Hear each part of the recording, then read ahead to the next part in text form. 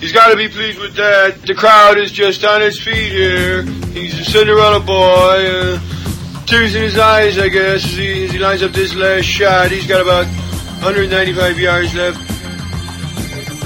This crowd is going deadly silent. Cinderella story, out of nowhere, before a greenskeeper now, about to become the Masters champion. It looks like a wreck. It's in the hole! It's in the hole! Welcome to a Good Talk Spoiled Golf podcast, episode 127. I'm James Richardson and I'm joined with Barry O'Hanrahan. Hey Barry, how are you? James, how's it going? Good to be back again. Yeah, not too bad. Our Twitter handle is A Good Talk Golf and the email is agoodtalkspoiled@gmail.com. And I suppose we'll start just saying thank you very much for all the feedback over the last week on Twitter and all the comments, very kind comments about the show last week and the fact that we're back after such a long hiatus. Gotta say, we were a bit apprehensive. We thought that there would be about 4 downloads, but there was lots of you still subscribed, so thanks very much, and we hope you enjoyed the show. And we're back here 8 days later, which is pretty good, or 7 days later, so good to be back, and loving the flow. Let's keep going. So this week we're gonna look at obviously all the events from last week, and we'll look at later on in the show at next week's events. But I suppose starting with our own games, as we said to you last week on the podcast, we're kind of like nomadic people at the moment, wandering around looking for a golf club. We have however made that decision this week that we're going to join the Druid's Heath, which is a golf club just very close to where we were playing in Glen of the Downs. It's a part of the Druid's Glen complex, which has hosted a number of Irish Opens. I think Nick Faldo won in the 90s, and I think Sevier also won there. But it's a beautiful complex, and we're going to be playing out of the Heath, which is a lovely inland kind of park, inland kind of linksy type style golf course. Kind of, yeah. And the Heath is definitely part of what describes it. Is a heathland, but with that kind of a linksy vibe as well. You get that long kind of grass in between holes and places. There's plenty of gorse there. So, and I'm sure, I haven't played it when it's firm and fast during the summer. I can definitely imagine it playing quite linksy, and you can run the ball into some of the greens. Now, others are elevated, and you're just not going to be able to run it in. So it's going to require very differing strategies throughout the year, and we'll get to that in a minute. I suppose the way it looks more like a links, or plays a bit more like a links, is it's not all tree lined fairways. There's a lot of kind of long wispy grass, gorse, kind of that's the feel, I suppose, of a linksy type course, rather than necessarily hundreds of trees defining the fairways. Yeah. Have a look at the website. It's druidsglenresort.com, and you can get in and have a gander around. And we played our first it was a test round really on Sunday with a couple of other ex-members of Glen of the Downs. They were kind of checking it out as well. We were more or less set that we were going to join it, but they wanted to have a look, so why not get a game of golf in? And we had a cracking, really beautiful day, sunshine, not too much wind, no rain, and in early February in Ireland, that's an absolute blessing. You and I and your father played the front 9 last year around this time, and we had to walk in after 9 holes because hail and snow and sleet and everything started hitting us. We did get to the 10th tee before we got absolutely barraged. We knew we knew the front 9 last year from it, and it's there's some cracking holes, but I think playing the back 9 again on Sunday for the first time just reminded me what a great thinking person's golf course it is. There's a lot of what looks like a really good line, and you kind of get down and you've just a few yards to the left or to the right, and you're blocked out from a good shot into the green. It's a very clever course.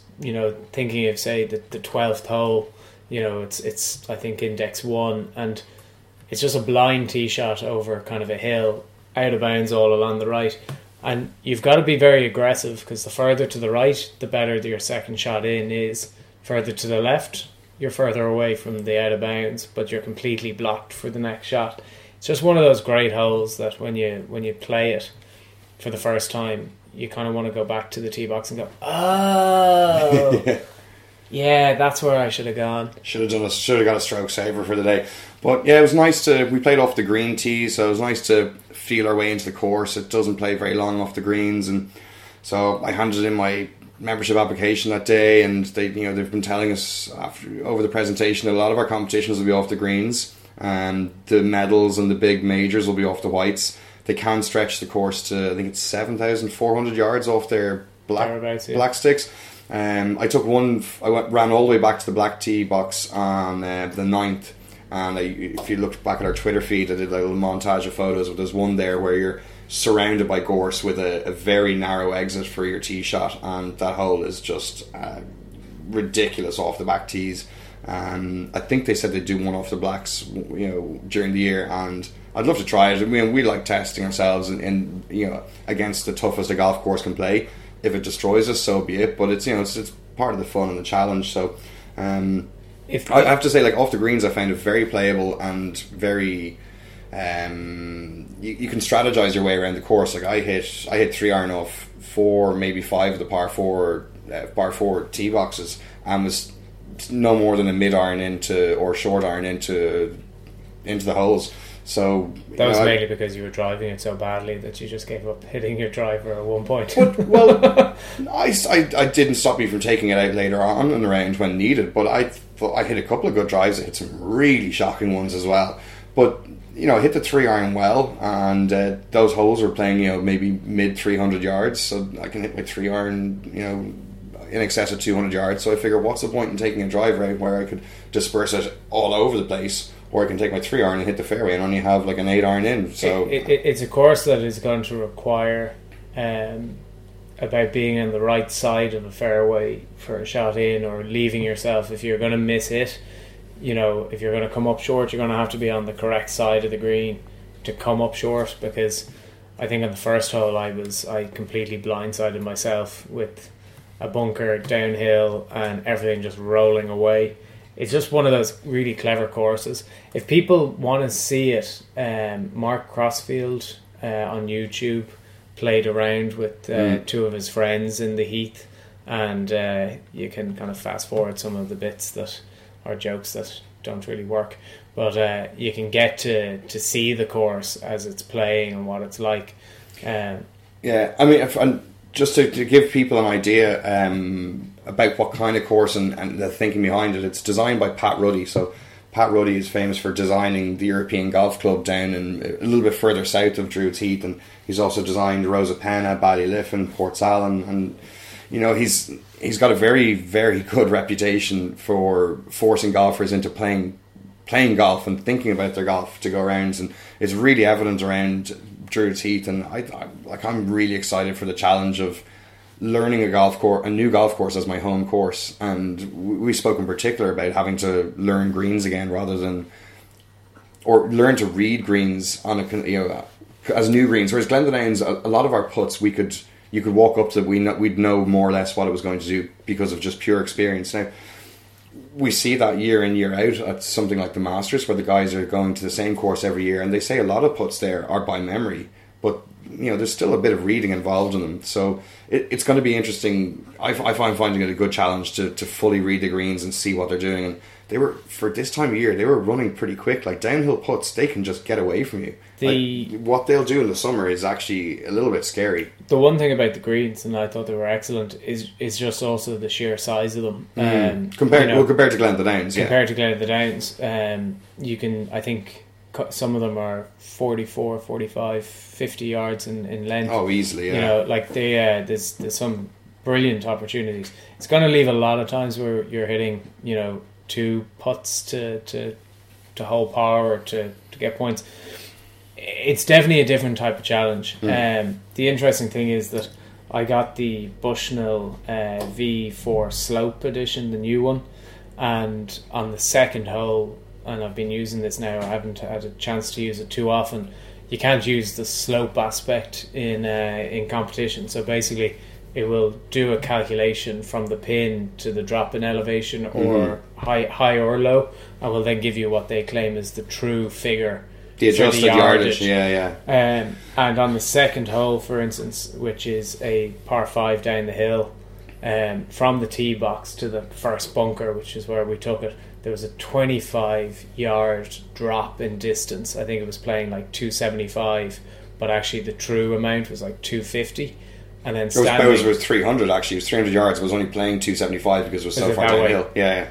But it'll work the opposite on the upslope. So, but it was 25 yards shorter. So it was a really good test of the Bushnell to see the actual slope in such a distinct way. So yeah, it's going to be interesting. I like the fact that the practice area is right beside the first tee box, so proper driving range, proper decent putting, 2 putting greens in fact. 2 putting greens, a driving range, a covered driving range as well. The whole setup is an awful lot more sorted than Glen of the Downs was, and to be honest, I'm feeling a little bit spoiled when I know it's only once I've driven in there as a new member, but I feel a little more spoiled going in there than I did in Glen of the Downs. Now, that's possibly a little bit because I was in Glen of the Downs for 20 years, and possibly a little bit because this is brand new, but you're driving in, there's some houses on the property, at the very front of the property when you drive in, between these beautiful front gates, and there's the big hotel on the left, and the hotel's a 5-star, there's a health spa and everything, so it feels just a little bit more special, and more of, I don't know, it's just good. It's hard to describe, but you just well, sometimes after 20 years you need a change, which is what's going to happen. We're going to be using our game golf systems again. We'll be back on that. Yeah, like I said, I can't remember who it was. One of our listeners was asking to be game golfing, and I said that we didn't want to blow up the game golf servers because it had been a while since we played, and there could have been a lot of shots in there. Yeah. I don't think it was that bad. I actually think that we kind of got back into the rhythm pretty quickly. There was a few loose putts or chips, but there wasn't anything significantly worrying for the fact that we haven't really been playing. Yeah, but we will get back to doing the game golf from next week on. This weekend we're playing Killeen Castle. Yep. Can't wait for that. Team of 4 event. Back to the Jack Nicklaus course. Last time we played it was off the Black Tees, was it? Yeah, the Black Sunday. So it will not get harder than that. That was windy, rainy, and almost 7,700 yards. Well, I think it could still be windy and rainy, but just not off 7,600 yards. But we might charge up the machines and bring the game golf. We'll game golf that for sure. And we're back to it now. I'll be interested. One of the things you've been saying about Druid's Heath is that because the greens are bigger, your green and reg stats should by default go up. Be interesting to see how much they'll go up by, versus what they were in Glen of the Downs last year. I mean, there's an obvious potential for your game to improve because of practice and work you're doing with Mark O'Mahony, but there's also that the size of the greens might help your green and reg stats go up, and then see can you match that with maybe a little bit of improvement in the putting, or even just keep your putting at the same level as it was last year. Your score is going to be better. Well, yeah, ultimately it will be interesting to see your 3 and 4 putt stats. I don't think I've ever had a 4 putt on the game golf system. Probably because I threw the putter away after the third one, so I never clocked it. But all joking aside, there's never been a situation where I've had a 4 putt. There is every opportunity on some of the greens that are in the Heath to find yourself on 4 putt territory. It's kind of an evil idea that we could have maybe a forfeit for whoever. If either of us have a 4 putt, there should be a forfeit. Maybe a 5 putt comes up with something pretty nasty, and there is high potential for this happening here. I mean, if the hole is cut on any sort of a slope and you catch the top edge on the downhill putt, that thing can sail 5-10 foot down, by very easily. But it would be interesting to see, because we'll see probably the greens in reg will go up, but also possibly the putts won't necessarily drop, and if they don't drop, then it's a case of we talked about this at the weekend, that it's going to be the person who can 2-putt a lot of the greens is going to because I hit, even on 18, I hit a rescue into the 18th, it was like 210, 215, and I made the green, but the green was so big that anywhere towards it was going to be on the green. But I still think I left myself probably 60 foot for the putt, so it was just one of those days. It's going to be a course that will take a lot of work to narrow that onto the green and say, actually, yeah, the green's huge, but I need to be back left or back right. You're going to have to start dissecting it and say, sure. anywhere on the green isn't just good enough. And learning where to hit it on the green for where the pin is. You know, there's hollows, there's swales, there's, you know, big hills to come up, and where the pin is and where you can miss versus where the pins are. It's going to take a little bit of work, and I'm looking forward to it. Like it's a challenge, and it's something new, as you say. It'll force us to be a bit better. And it was actually Mark Sheehan who asked us about game golf, so thanks for the tweet there, Mark. And we'll be back on that, and I'm sure it'll be highlighting some areas of our game that we need to improve before qualifying season kicks in. You know, the weather's all right at the moment, and that could come around a lot quicker than we think. Well, here's hoping. They did have qualifying open competitions up in the Heath come March of last year, so can't see why there wouldn't be that chance for that to happen again, but we'll see what the weather holds. Again, the Twitter is a Good Talk Golf is the Twitter handle. A Good Talk Spoiled@gmail.com is the email if anyone would like to get in contact with us. A few, I suppose, stories from the week. The main one, I suppose, is that the US Open purse has really gone quite substantially higher. It's now going up to $12 million. It's a big prize fund. It's a 20% hike over last year. It's huge. It's now the richest event in golf, and it is going to. You know, it's hard to see how much more money for prizes that can be thrown, because it's got to be about the TV revenue. It's got to be about sponsorship. And with dwindling numbers still in the game, it's hard to see how they are finding the revenue streams unless they're looking at the Asian markets and looking at expansion over there. It's hard to see. There has to be revenue coming in from there. But this is the thing that baffles me, right? So you got to see most tournaments out there are increasing their prize funds year on year. You have the new Rolex series in Europe. Those prize funds have all been juiced a little bit. They've all got to a minimum level of 7 million. You've got the US Open here going up to 12 million. I mean, it's at odds to the stories and the rhetoric that goes around that golf is a dwindling sport, and, you know, grow the game. And I think the one thing that golf really struggles with is getting an accurate handle or an accurate figure on how many active players they are, because, you know, you've got your registered players with the national associations who have official handicaps, and they more or less will go out and play regularly enough, but there's so many casual golfers as well. It's really hard to get accurate figures on whether golf is growing or whether it's declining. And if you look at the professional game, it's just growing and growing and going from strength to strength, and hopefully that is reflecting in the actual real on the ground numbers for, you know, recreational golfers. Like, it surpasses now the figure for the Players' Championship and the PGA Championship, which were the highest payouts at $10.5 million. It's obviously going to require perhaps those guys to lift their game, and, you know, at some point, I just don't know where all the money's coming from, because you can only put so many people through the turnstiles and expect them to pay a certain amount. The TV revenue isn't in the same sphere as an NFL or British Premier League, you know, soccer contract. For sure. So this isn't multi-billions. It just seems to me like, you know, it's a hell of a lot of cash, and fair enough, but it's where it's going to end, and the fear that all of a sudden they just burst the balloon and find that it's just been exaggerated to the point of unsustainable.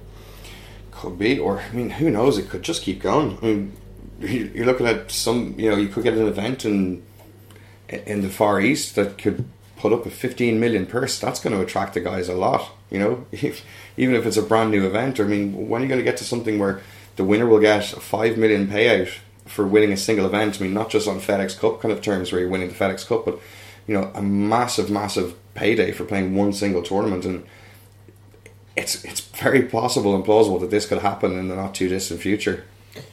Yeah, I suppose it also gets to a point where ultimately, you know, the winning check is perhaps sometimes more of an incentive to some of these players than actually the title of US Open or a major winner. That you know, this is life-changing money, and ultimately for one guy, yeah, okay, I'm a major winner, but to be honest, I don't care, because the cash that I've gotten out of this is actually so much more important to me, and it moves away from, you know, like the Ryder Cup, has always been that event that doesn't have cash because it is the pure honour of playing for your continent. When does it get to a point where the cash is far more important than perhaps the title? And do people then just pick and choose, I'll play this event or that event, I'm not playing those events, even though they historically are more, they're much more well sought after, but their prize money can't compete with the event that's happening down the road, which is a Johnny Come Lately event or another event, but the prize fund is so much bigger. And it's hard to say to somebody you should play at the prestigious event over the money event. I don't think they'll ever take over the majors. They won't be able to, one of those these hypothetical big money events would never take over what a major would do.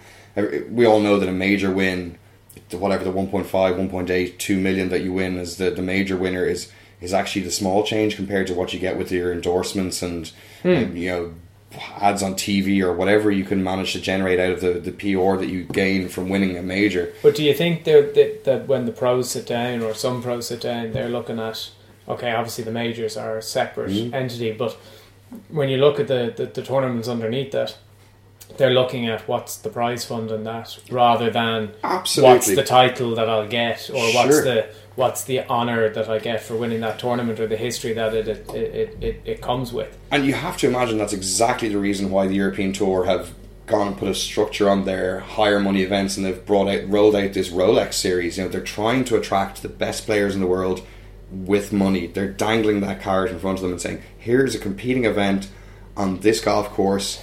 Come over here instead of playing the PGA Tour. Take a week off the PGA Tour and just come over here for a little holiday. You've got a chance to win huge money.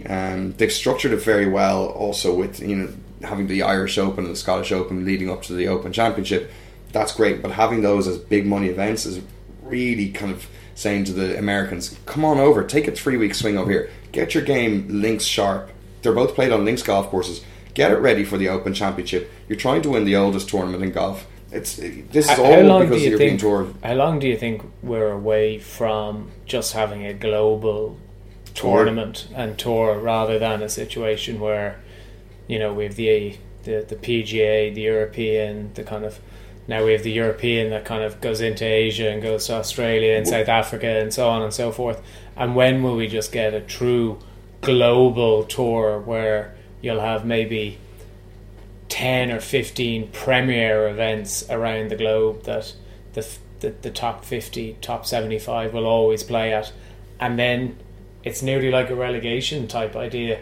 The next 75 you're playing in the next tier events and the next tier events, and when you're 74th or 63rd or whatever, you get the opportunity to play in the World Series of maybe 15, 20, 25 big events. It's a hard one to see. I mean, the European Tour, for all intents and purposes now, is a rest of world tour everywhere except North America. So it plays, and it actually doesn't visit South America. So everywhere but the Americas, the European Tour pretty much goes now.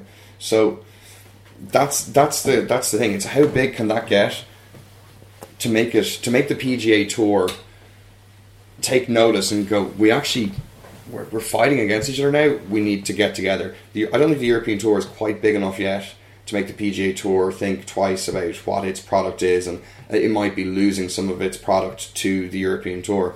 But the European Tour has taken a very big step with this Rolex series towards getting itself to a bigger status and making itself a bit more heard and noticed, and could potentially poach some players from the PGA Tour who actually choose, I want to go play the European Tour now because of this structure they put in it. And I'd assume that what the European Tour, and we weren't quite going to get into this tonight, but we will now, I assume the European Tour are also looking at trying to poach quite a few of the young lads coming off the web.com to come and make, because yes, it's full tour status, yes, bigger events, better ranking points and so on, and that it's a case of come over, play the European/World Tour, as you say.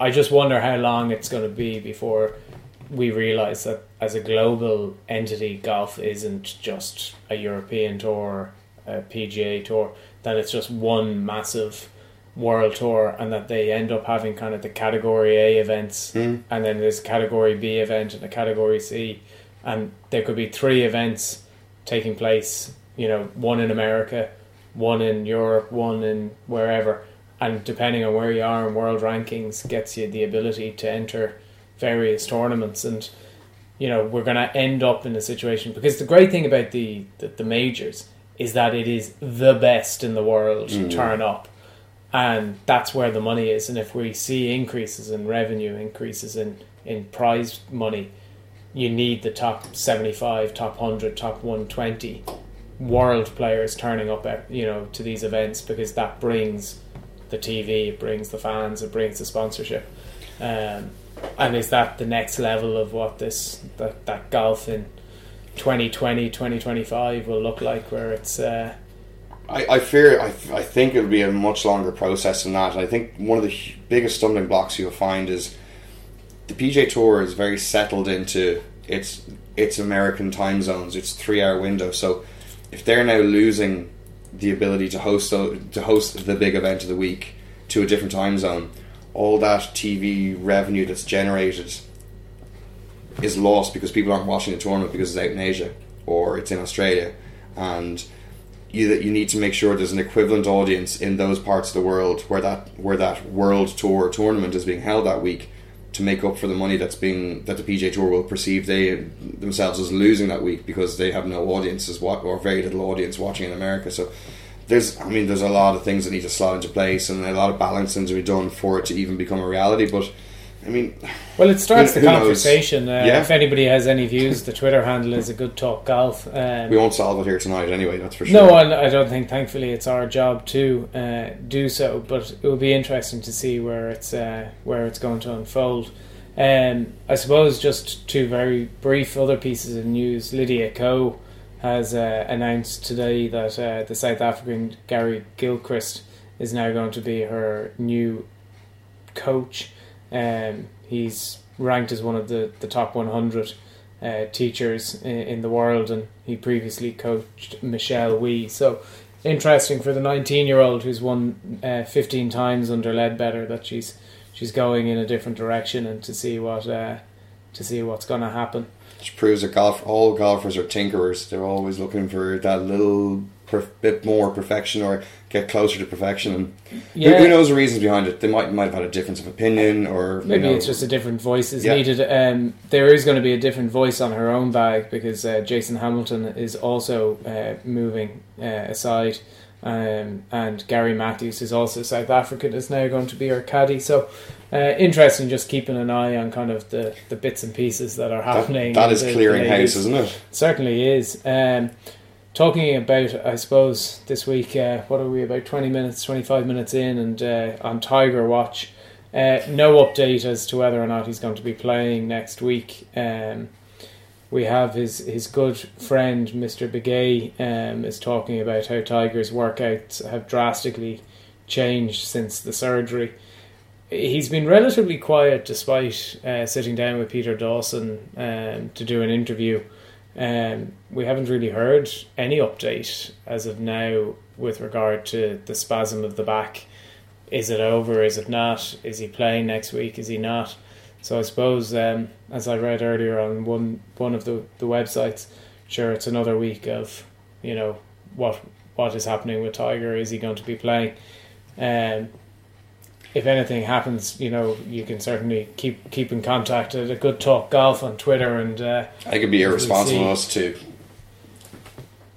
think or to even make suggestions about or thoughts about what's going on. So I guess, yeah. No, well, I think ultimately we all want to see him come back, and we want to see him compete. But as of now, we just don't know what's happening next week. One theory is as good as the next. I mean, he could be lengthening his Masters odds by just consistently dropping out of tournaments. Well, I was thinking that Gary Murphy was making the point on the Irish radio station here during the week that you'd be probably not bad going and finding a decent price for Tiger not teeing it up at the Masters, because there's every chance that he's not going to turn up. But next week will be interesting to see, does he play or does he not?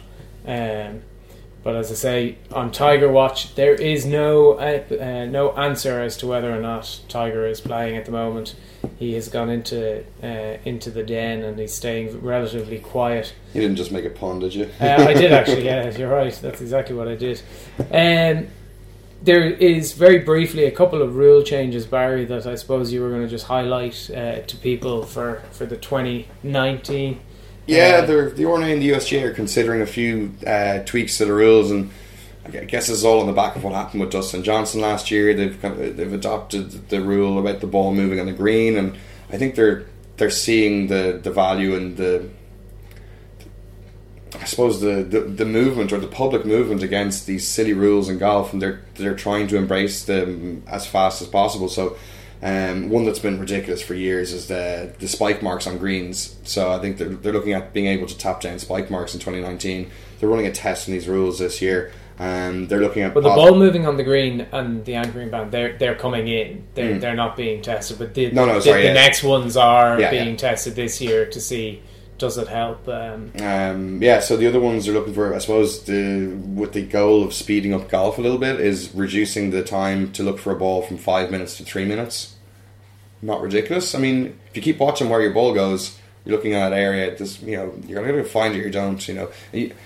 If you think about it, most of the time when you go to look for your ball, you find it pretty quickly if you know where it's landed. It's rare that you find it in like the fourth or the latter minutes. It's amazing, though, how many times I've played in a round of golf, not just with you, but with anybody, and they don't even look at the time that they commence. They just take a gut feeling. 5 minutes is probably just about up, and you've been there. Like, have you ever started a clock on yourself when you're looking for a ball? I would tend to have a fairly good idea, because I'd have a clock on the power caddy, so when I get there, I'd have a good idea that it's 20 past or 21 minute past. Am I walking over to check, 4 minutes, I have 1 minute left? No. I did notice when we played in a Pro-Am with Mark O'Manley, he actually took out and said to the group, it's 1:23, lads. Yeah. And he actually kept us very much informed of, and in fact I think we located the ball at probably about 15 seconds after 5 minutes, and he said, no, it's too late, we're going back. This is for his ball, wasn't it? For his ball, yeah. So 3 minutes to look for the ball. I think that's fine if people, again, actually look at the time and decide when does the 3 minutes start, and not kind of go 3, wink, after 4 and it's been found. Sure, it's not a terrible idea. It might drive slight variations in how courses are set up, but look, let's see if it comes in the first place. The other one is I didn't really understand this, is taking a drop from any height. I mean, how, from your ankle height? Are you trying to, I don't know, I don't get it. So let's see. Doesn't seem to me. What is wrong with just holding your arm out at shoulder height and dropping it? I mean, is this to get away from the difference in height between different people? Some people are dropping it for higher than the other. Should you drop it from the height of a driver? How long is a driver? I mean, just practice your drops. That's what I say. Absolutely. Practice your drops, lads. And then they're talking about maybe converting yellow stakes and only having red stakes. I think we've talked about this a bit before, maybe not on the show, but we don't think it's a bad idea. It removes one area of rules that we need to understand as golfers, and I wonder, it would just say they're all red stakes, and then you have one area to learn, and it's a simple thing. Again, a good talk golf is the Twitter handle. I'd be really interested to know how many people know the difference between what a yellow stake and a red stake is, because I think there's rules like that most average club golfers don't know the difference between a normal water hazard and lateral water hazards, and where they can and can't do. The amount of times you say to somebody, no, it's a red stake, you can go either side, or they don't have a clue. And also the amount of times that I've played with people who have gone, my ball went in there, what do I do? And you got to go point of entry as far back as you want. Some of the basic rules club golfers don't know, and even the basic things they don't know, there's very little chance they're going to know the nuances of certain bits. So I think things like this simplify it for the members of normal golf clubs. Definitely worth your while learning those ones for sure, because there's advantage. Well, sorry, it's not an advantage when your ball gets lost in a hazard, but there are advantages to be gained from the bad situation that you're in and having to take a drop. And if you know how to use the rules, you can gain a much easier recovery shot from your shitty situation. was it Dustin last year that knew the rules in terms of the watchtower, the line of sight, yeah. And then he ended up playing it straight over it anyway. I was caddying for Mark and Manny in a Pro-Am where we found Walton's ball under a tree. He was dense into it, and he said, I'm going to deem this unplayable and I'm going to go back. I grabbed the club that he wanted and I went back with him, and we went back 60, 70, 80 yards out of the crap onto the fairway of the neighbouring hole, and he dropped the ball, played over, got up and down, and ended up with just with a one shot drop instead of hacking 7 or 8 times in the bushes and the trees. Speeds the golf up. You're not breaking wrists. You're taking your medicine. But some people would say, oh well, it's only 2 club lengths. It's not. You can go back as far in line of sight without going anywhere near the hole. Little bit of golf study pays off a lot, and we've found that over the years, and we're always learning as we go along because there are like 18 million pages worth of golf rules, and I think that's one of their overall feeling you get from what the RNA and USGA are trying to do is simplify it, and I think one of them was saying that these rules are written by lawyers, and the regular guy in the street doesn't understand it. James might, or sorry, you ought to because you're a barrister, but even then they're still confusing, and there's a lot of nuances, and there's a lot of is the comma in the right place, and there's a lot of interpretation, of course. Hence why there's the rules of golf, and then there's the really ginormous book of decisions that attaches to the... What is that, 1,000 pages? I have no idea, but it just gets bigger and bigger. Look, let's move on and we look at the tournaments that took place last week. In the European Tour, we're playing the Omega Dubai Desert Classic. It was at the Emirates Golf Club, Dubai. It was being played over the 7,328 yard par 72. Sergio Garcia ultimately won out at 19 under, 3 shots clear of Henrik Stenson, and then there was kind of a bit of a trailing pack behind them of Jensen, Hatton, Fitzpatrick, Peter Uline, Brandon Stone, Stephen Gallagher, and kind of everybody else kind of, rounding off the top 10 were quite some distance back. 12th European Tour title for Sergio. Pretty much just dominated wire to wire at this tournament. It really was just a case of Sergio. Took pole position from round 1 and just drove away with it. Yeah, really, really good performance. 65, 67, 68, 69, 4 sub 70 rounds for 269. Just nobody could quite, match that 65 on the first day. That little getting his nose in front at that time and then just maintaining it. Yeah. But it was a steady, very, very well put together 4 rounds by Sergio. Times that he was in trouble, he seemed to be able to get up and out. Good to see Henrik Stenson there early in the season, fighting. Obviously, somebody that you are always keen with, but 3 shots back, but he never really looked like he was going to get anywhere closer than that. Every time it felt like he might kind of get close enough to put a bit of pressure on Sergio would pop in with a birdie, or he finished the round on, was it Saturday night in the dark, really well with a couple of birdies, and the birdie put on 18 he made was the only light that was on the green, as you were saying, was from the hospitality units around the green, which is superb. Like, really good performance, great to see him there. Sergio still got it. Will he win a major? Who knows? Let's talk about it when the Masters comes up. Yeah, like Henrik Stenson played well. Matthew Fitzpatrick again, he seems to really enjoy his time out in the desert. It's another good week for him. It's good to see Peter Uline back into a little bit of form. We're big fans of his, so hopefully that's not just a blip good week. Hopefully it's a turning point, and he show what he can really do. The likes of other people, if you kind of took Sergio away and a couple of the guys who got out, him and Stenson, there was a lot of decent performances. Rafa Cabrera-Bello, finished at 9 under, joint 11th. But again, 71, 269s and a 70. A pretty solid week's golf. There was nothing in there that was horrendous. But again, it's not even a top 10, so it shows the quality that was there. Graham McDowell, hopefully for him, this is the start of perhaps the next chapter. That warms my heart to see him up there and being shown on TV again. God, we've fingers crossed for this. This is like a good early year performance, and hopefully he can kick on and things will start working out and the game will fall into place. And 268s and 272 rounds, so like, you know, that's about as consistent as you can get. Graham McDowell, you know, he's the kind of guy with a bit of confidence, a few good top 10 finishes. You know, you could really see him, you know, again, right back in the hunt at majors and competitions. That is where I think for him he should be at. He's got too good a game to be gone. Ian Poulter, I suppose, just to talk about him for a second, you know, 15th, 7 under, but, you know, unfortunate, a dreadful final round, 76.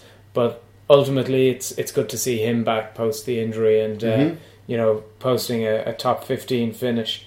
Other than that, I suppose, Barry, was there anything that kind of, you know, Paul Dunn, the Irish, you know, again started pretty well at 70, 72, 69, but that second day, 75, just seems to, there's always that one round with Paul that just seems to suck a bit of the energy out and a bit of the oxygen. He'll figure it out. It's another few quid to the tally for the year, and you know, every week's a learning experience, and he'll work out how to put those 4 rounds together. And he's still young. That's the thing. And look, everyone can see he's got talent pouring out of him. So it's just about how he kind of structures his week, and he'll figure out how to put it all together.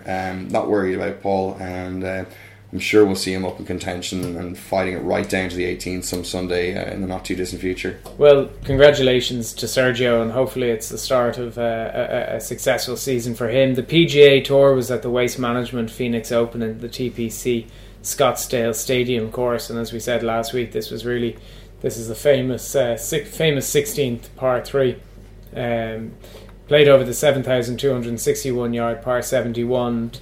After a long battle, Hideki Matsuyama ended up outlasting Webb Simpson, who kind of, again, Matsuyama finding a way of coming from behind after 54 holes to win this tournament.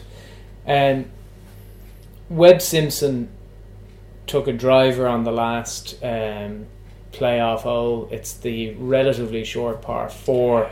It's got water down the left. It kind of narrows towards the back with a bunker in the middle. That is a great hole. Super hole. Most of the week when the pin is, you know, on the last day, the pin is at the back. So it's very, very difficult to you know, if you block yourself out. And it's what Webb Simpson ultimately did. He blocked himself out with regard to the bunker. He was a little unlucky with the kick right his drive took on the way up the green. But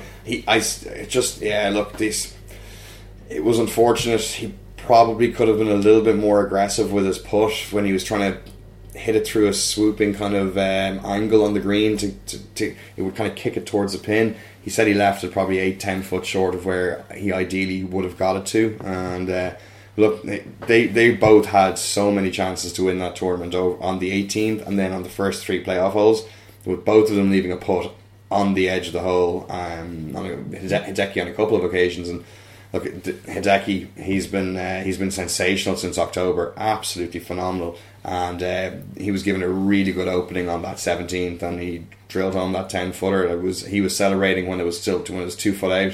It's great to see Matsuyama win. He follows on the fantastic form that he's been, you know, showing over the last couple of months.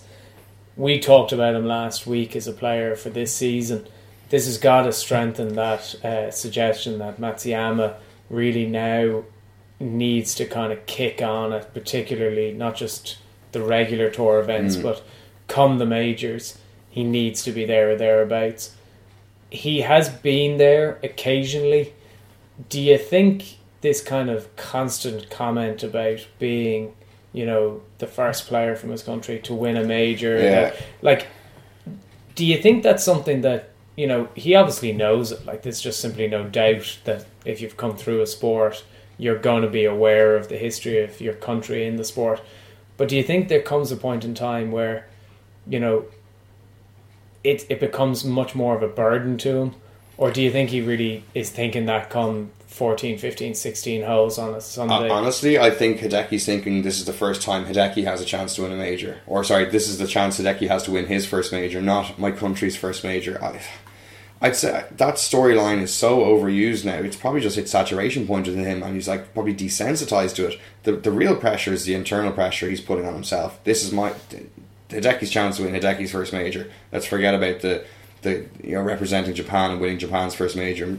Obviously, that's a big honour, but he's got to take care of himself first before all of those other accolades come along. Well, one will take care of itself. Yeah, you win your first major, and it happens as your country does. Look, he's there's no doubt he's got the game. His putting has gone up a level. And the commentators are talking about how much more natural it looks right now with the stroke. His long game is he's got an all round great game, and even his bad shots when he's like one-handed follow throughs and he's cursing at himself are really, really good shots. So it's kind of funny. You just don't know when Hideki's hit a great shot or when he's hit a poor shot, but it shows the standard he holds himself to when he hasn't executed a shot as he's had it in his mind before he's hit it. So look, I guess we'll see what happens when the clock ticks around to Magnolia Lane in a few weeks. Before we move away from the tournament, I don't think we can leave without talking about Hong An's back nine collapse. It wasn't pleasant to watch. I think probably thankfully for him we're talking about Matsuyama rather than talking about the collapse that occurred. How damaging will this be for his confidence? Grand, he'll be fine. Don't worry about it. He's a great golfer, and he'll learn how to manage his emotions and his feelings in that situation better the next time. What is it they say? You learn more through you learn more from losing than you do from winning, and he'll know exactly, or he'll have a much better idea about what to do when he's in that situation on the PGA Tour again. And ultimately for him, he only has to look at somebody like Rory at the Masters to see what you can do. Go on a couple of weeks later and go and win your first, win the next major. That was a record crowd they had there this week. I was going to say 618,365 was the previous mark, and it was beaten this year. 655,434. They're going to build a bigger stadium around that 16th, really? I think, if they think they can fit a few more people in. I say they could build a 50,000 seater and probably fill it for a couple of the days at least. The only complaint that I had about this was that simply by the time the playoffs I was flicking pretty much off to the Super Bowl, and I'd say that they probably saw a very significant drain on their viewership that occurred towards the fourth final hole, the fourth playoff hole. They need to sort this out. They need to either go earlier or they need to finish on a Saturday, because I would say that our American friends, like quite a few of the people on this side of the pond, pretty much flicked over to watch Atlanta and New England. Or split screening if they can, or putting it on their laptop or something. Yeah, I'd say they lost quite a lot of viewers to the NFL.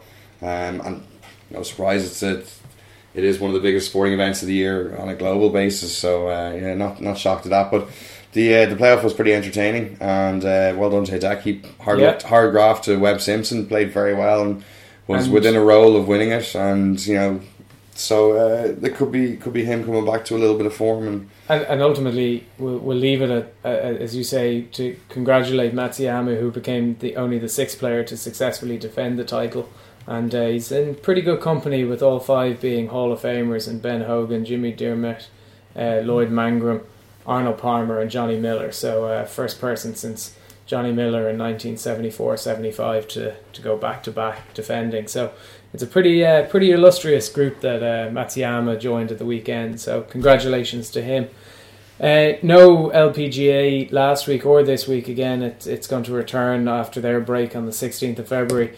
The European Tour's next event is the Maybank Championship in... Not Europe. It's in Malaysia, in Kuala Lumpur.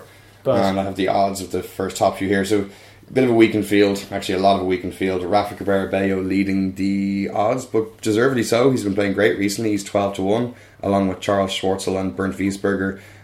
Jung Hung Wang is 18-1, alongside Lee Westwood. And then you have the Asian specialists, Anirban Lahiri and Thongchai Jaidi. They're 22 and 25 to 1.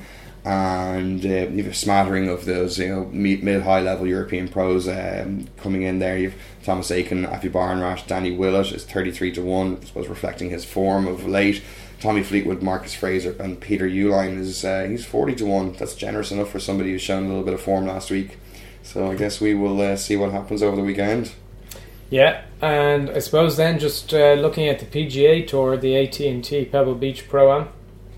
It's being played over the 3 courses. It's Pebble Beach, Spyglass and the Monterey Peninsula Golf Club. I suppose this is one of these great events where kind of the main golf kind of takes a back seat, and it's more about Bill Murray and all of the amateurs. They usually don't take it too seriously. It's a bit of fun. It's like nearly don't want to say it's a kind of a season opener, but it kind of used to be a season opener. It's now no longer with the wraparound seasons, and everything seems to start in October, November. It still kind of feels like that because Pebble's such a special place in golf, doesn't it? It feels like right now it's getting serious. Now we're kicking into gear. And look, it is good fun. It can be a bit tedious to watch at times when it gets slow or they put too much focus on the amateurs. But I think overall it's a good bit of fun. It's a break from the regular PGA Tour events. So I usually enjoy watching a good bit of it, and it's fun watching the amateurs get their swings analysed and the pro tracer on them. So it's a bit of good diversion. So that's not to say that the pros have averted coming to it. Some of the big names are here this week. Jason Day and Dustin Johnson and Jordan Spieth are tied favourites at 16 to 1. Phil Mickelson, Justin Rose are 22s. Webb Simpson, Gary Woodland, Brad Snedeker, previous winner of this, at 30 to 1. Adam Hadwin, Chris Kirk, Steve Stricker, JB Holmes, McGirt, Kisner, Laird, Kuchar. Some good names there, and a lot of pros are going to be playing with some pretty cool celebrities over the course of the 3 days before the cut's made for the final round in Pebble Beach. Yeah, like it's a great event. I really enjoy it because I do like to see the amateurs. Now, some of the amateurs are off like 1, 2, 3. Like they're not amateurs. I was watching highlights from last year earlier today, and Bill Murray was telling the really bad joke and then hit a wedge and nearly held it from 120 yards out. So it is a lot of fun. It's a good tournament, and it's one that I think sometimes when it comes to the betting you can kind of find it a bit of a struggle, because some guys they enjoy this atmosphere and other guys don't.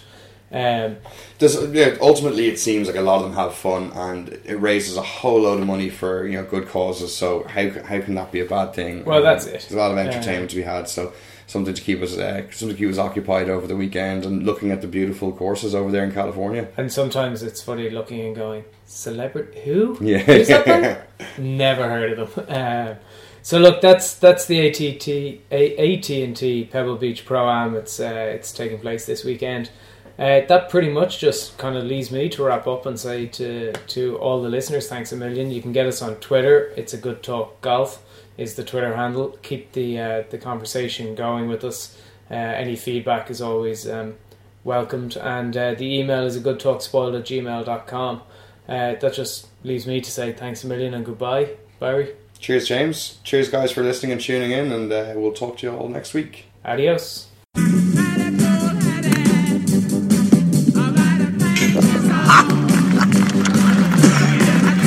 Bye, Marion. Well, you're fine. Bye-bye.